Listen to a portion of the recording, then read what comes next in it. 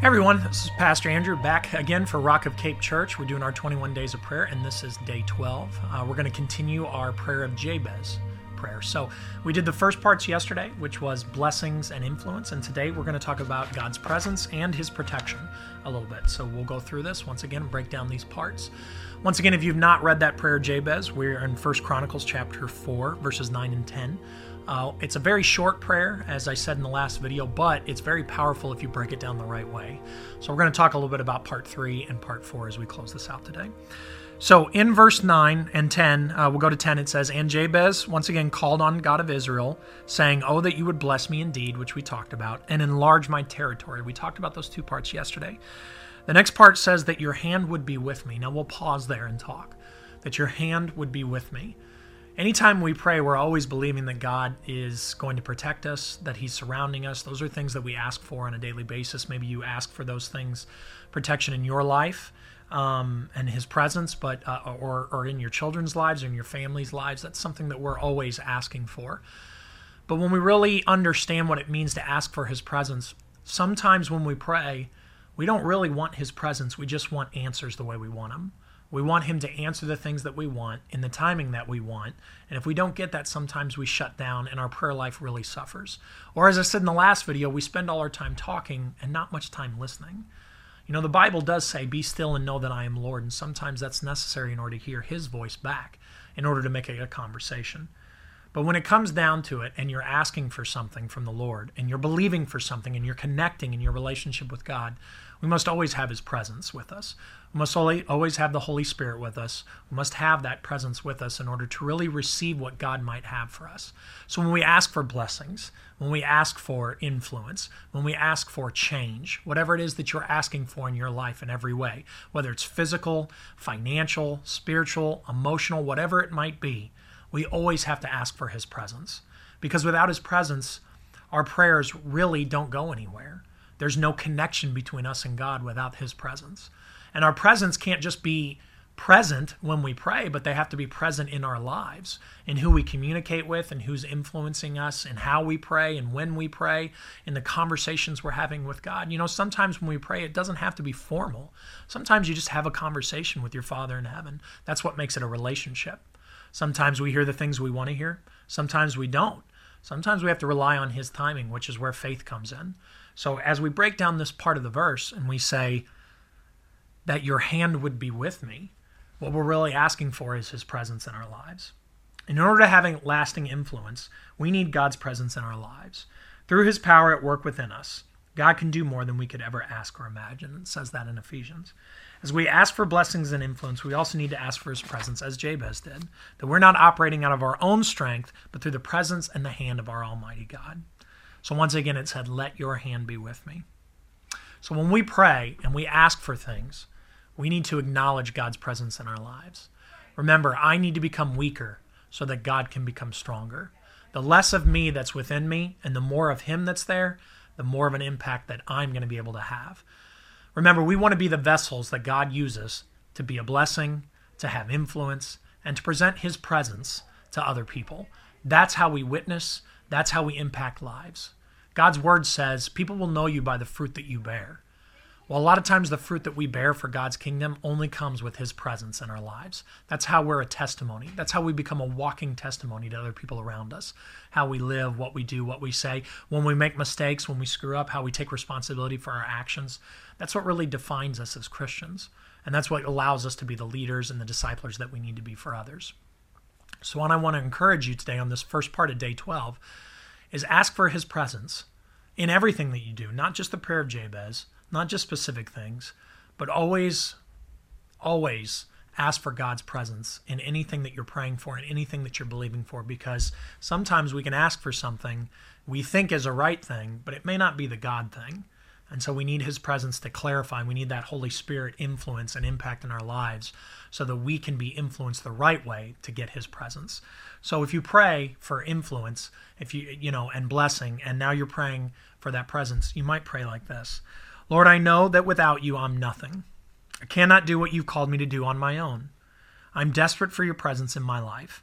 I depend on you completely. I recognize that the same Spirit who raised Christ Jesus from the dead lives in me.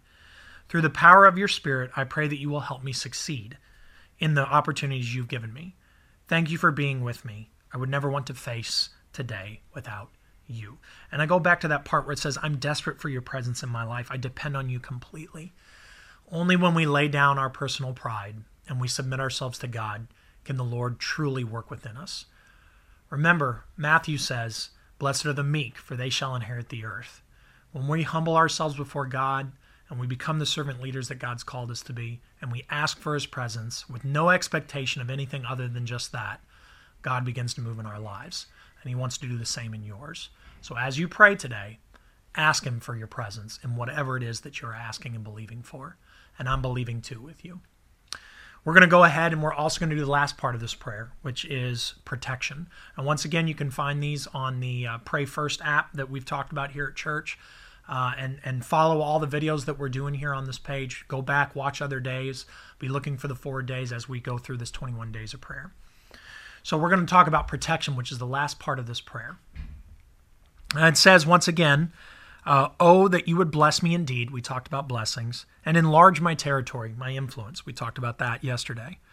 That your hand would be with me. We just talked about that here on day 12.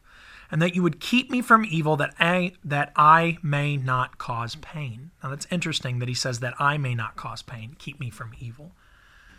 When we ask God for things, and we ask him for blessings and influence and presence, we should also ask him to protect us. The Bible talks about the full armor of God. You know, that the enemy roams around like a lion looking to kill, steal, and destroy.